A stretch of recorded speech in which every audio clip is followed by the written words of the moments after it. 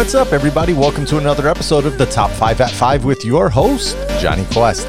Today is Thursday, July 9th, 2020. Here's what you missed while you were busy working your real job.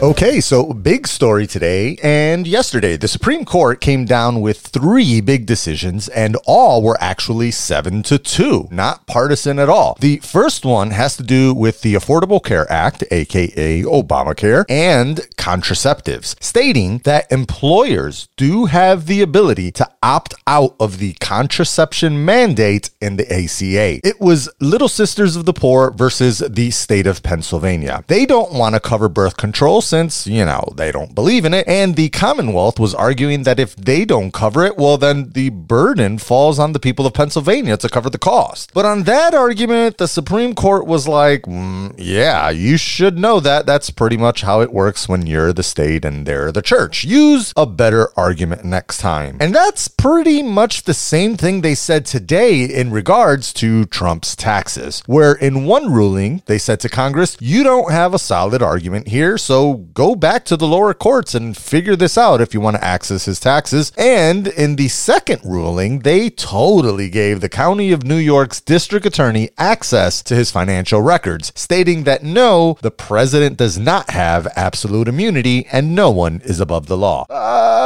Don't get too hyped up, because honestly, it's unlikely you'll get to see his taxes before November. Quote, little is known about that New York investigation led by New York County DA Cyrus Vance. The only way Trump's taxes or other financial records would be made known to the public is if people were indicted, the case went to trial, and the financial records were used as evidence. That would take months, if not longer, end quote. Now, that doesn't mean that, God forbid, he wins. It can't land him in another impeachment or resignation issue in like 18 months, though, so be prepared for more scandals.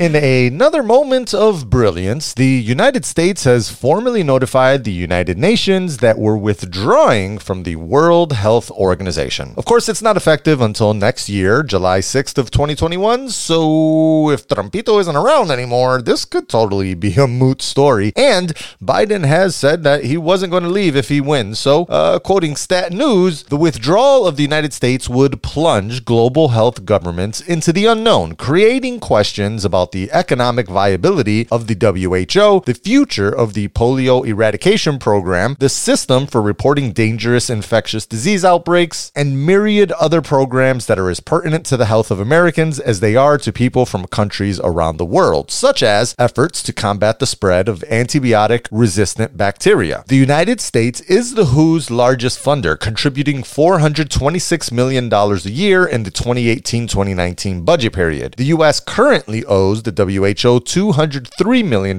for 2020 and previous years, end quote. And apparently, we're supposed to actually pay those dues off before being able to officially leave under a 1948 congressional resolution. Now, the WHO is not without fault in how this vid has been handled for sure, but honestly, picking up your toys and stomping out of the sandbox rarely accomplishes anything productive. Let's see what comes of this. I'm thinking he's thinking United States Health Force.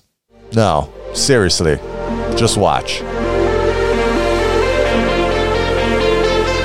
Okay, here's an update on the student story we gave you last time regarding colleges going online only. And this time, we're talking about international students. There's a huge problem going on here. And once again, it's the Trump administration versus immigrants. The U.S. Immigration and Customs Enforcement, aka ICE, announced that it will not issue visas to international students that are only taking online courses during the upcoming fall semester. So many international students are now in fear that they can be deported and worry about how they might be able to return home with the current travel restrictions. Quote, the U.S. Department of State will not issue visas to students enrolled in schools and or programs that are fully online for the fall semester, nor will U.S. Customs and Border Protection permit these students to enter the United States. Active students currently in the United States enrolled in such programs must depart the country or take other measures such as transferring to a school with in-person instruction to remain in lawful status. If not, not, they may face immigration consequences, including but not limited to the initiation of removal proceedings. If students find themselves in this situation, they must leave the country or take alternative steps to maintain their non-immigrant status. End quote. And they're only giving schools until July 15th to make the decision on being fully open, hybrid, or online only. Lots of schools are now opting for the hybrid method just to be able to keep students in the US. And students are really in the dark about this whole thing, with one student tweeting, "And I thought the canceled flights, stress of finding last-minute summer housing, not being able to see my mom for over a year would be enough." And another person tweeted, "With no support system in the middle of the pandemic, this is all that was missing." And finally, a third, "I regret coming here for a better education," another person said. "It's so cruel to uproot lives in the middle of a pandemic over reasons entirely beyond our control. Everything is so uncertain, and I've never felt less like a human being." So now Harvard is actually suing to prevent this action from taking place, and some schools are seriously creating new classes only for international students just so that they can meet that minimum credit threshold. Professors are co-signing and sponsoring these classes. It's really interesting, but man, we'll keep you updated on what happens here with these international students. So apparently the country band, formerly known as Lady Antebellum, is suing a small blues singer from Seattle whose stage name has been for the last 20 years Lady A. And if you recall, Lady Antebellum changed their name to Lady A couple weeks back during the height of the Black Lives Matter protests. Because apparently now, after 18 years of performing, they only just realized what the Antebellum South really was and represents. But then, why would they be suing her? Well, it turns out fans have actually been calling them Lady A for a while now, so they trademarked the name back in 2010. But when news came out that they were officially changing their name to Lady A, the Lady A came a knocking. And to make the PR even better, they were going to do a collaboration because Lady A is a black blues musician. But then again, at some point, she wised up and, quote, "The band is trying to erase me. Trust is important and I no longer trust them," she said. "This is my life. Lady A is my brand. I've used it for over 20 years and I'm proud of what I've done," she said. "This is too much right now. They're using the name because of a Black Lives Matter incident that for them is just a moment in time. If it mattered, it would have mattered to them before. It shouldn't have taken for George Floyd to die for them to realize that their name had a slave reference to it," end quote. So she asked them for $10 million. Now they're suing her to cease and desist and for the court to declare them the right to use the name without having to pay up. Big time in her. Come on, Lady A, just let her have a champagne night.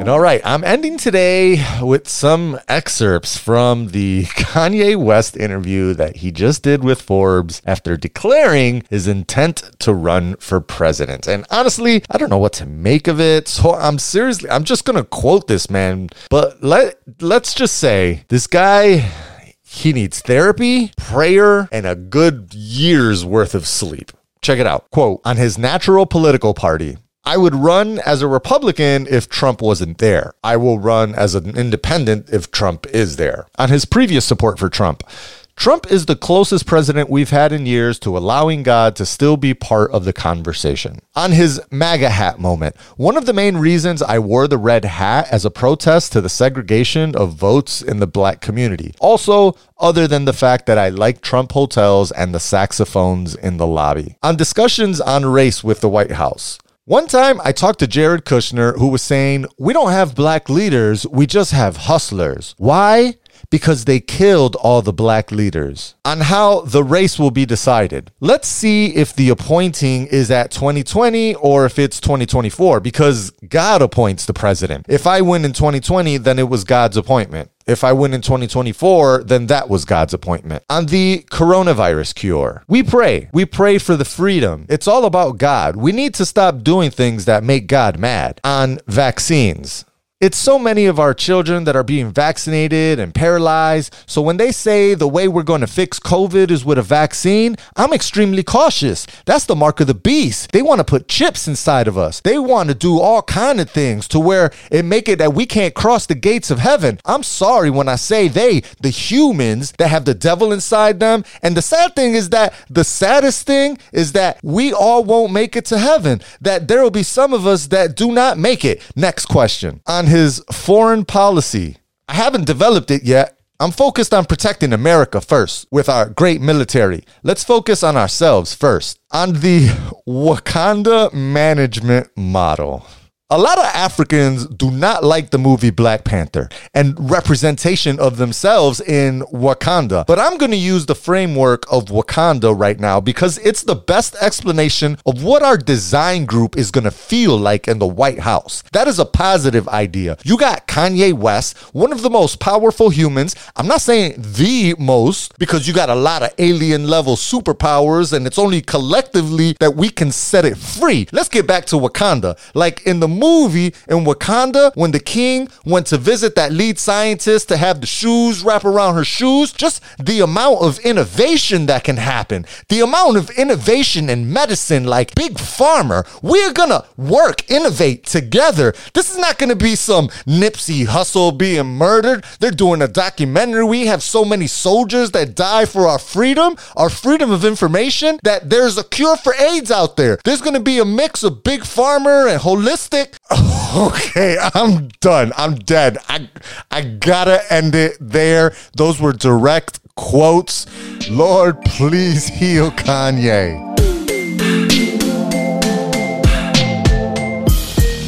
Well, my beautiful people, those were my top 5 news stories of the last 2 days. Yeah, my bad about yesterday. But hey, I do have other work to do, you know? And this was my first big miss, so again, my bad. By the way, they did put Michael Cohen back in jail today. Apparently, he didn't want to sign the papers that said you're not allowed to write a book or a movie while out on jail because of the COVID. Not surprised at all. Also, there's been lots of cool trailers that have dropped lately. There was like Umbrella Academy 2 and The Boys Season 2, An American Pickle. There's going to be a Ready Player 2 book coming this fall. An actual book sequel that I'm interested in. That's funny. All right, y'all, I hope y'all have a great weekend. Really, do enjoy it. I'm ready to start mine. As always, you made it count this week, so stay focused. Stay proud, stay dedicated in all you do. Dodge the rest.